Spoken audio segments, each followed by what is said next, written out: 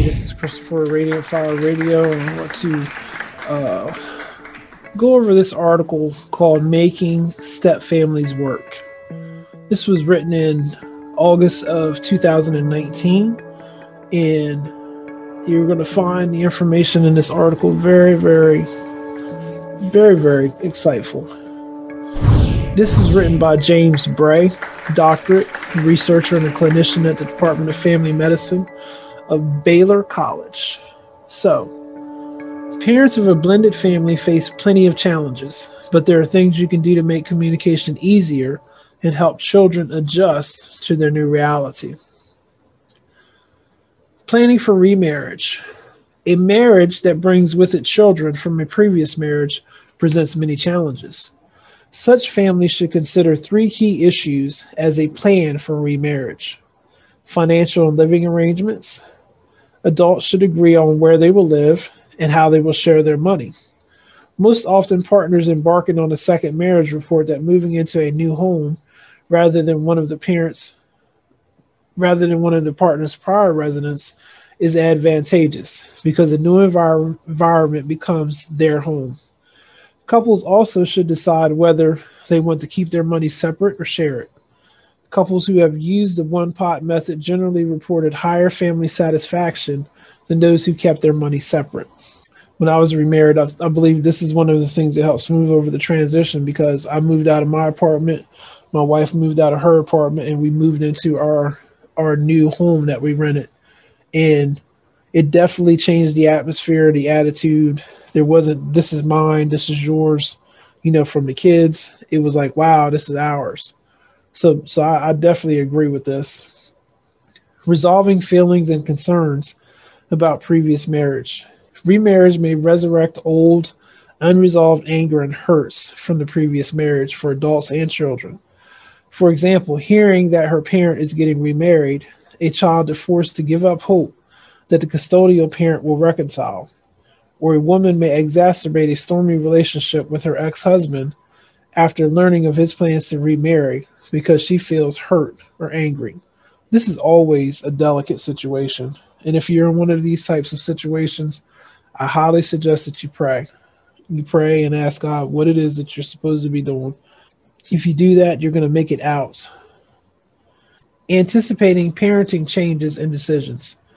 Couples should discuss the role the step-parent will play in raising their new spouse's children, as well as changes in household rules that may have to be made. Even if the couple lived together before marriage, the children are likely to respond to the step-parent differently after remarriage, because the step-parent has now assumed an official parental role. Marriage quality. While newlywed couples without children usually use the first months of marriage to build on their relationship, couples with children are often more consumed with the demands of their kids. Yes, this is so true. Young children, for example, may feel a sense of abandonment or competition as their parent devotes more time and energy to the new spouse. Adolescents are at a developmental stage where they are more sensitive to expressions of affection and sexuality and may be disturbed by an active romance in their family. Couples should make priority time for each other by either making regular dates or taking trips without the children. So true. Parenting in step families. The most difficult aspect of a step family life is parenting.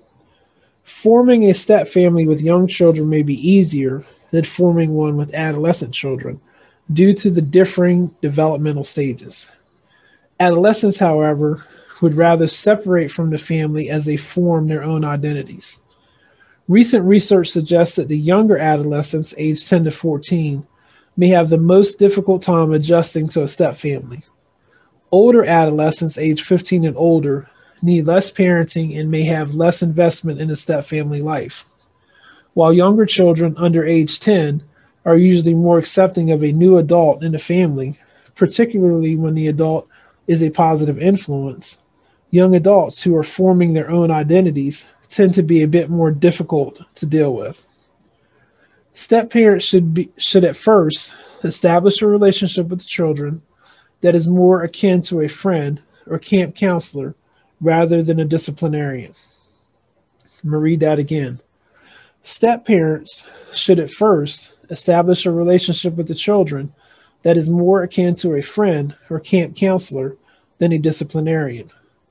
Couples can also agree that the custodial parent remain primarily responsible for control and discipline of the children until the step parent and children develop a solid bond. This bond is so important for you to have. Until step parents can take on more parenting responsibilities, they can simply monitor the children's behavior and activities and keep their spouses informed. It's a good role. This is very, very good advice. Families might want to develop a list of household rules. These may include, for example, we agree to respect each family member, or every family member agrees to clean up after him or herself. Step-parent-child relations. While new step-parents may want to jump right in and establish a close relationship with stepchildren, they should consider the child's emotional status and gender first. Both boys and girls in step families have reported that they prefer verbal affection, such as praises or compliments, rather than physical closeness, such as hugs and kisses. Girls especially say they're uncomfortable with physical shows of affection from their stepfather. Overall, boys appear to accept a stepfather more quickly than girls. Non-residential parent issues.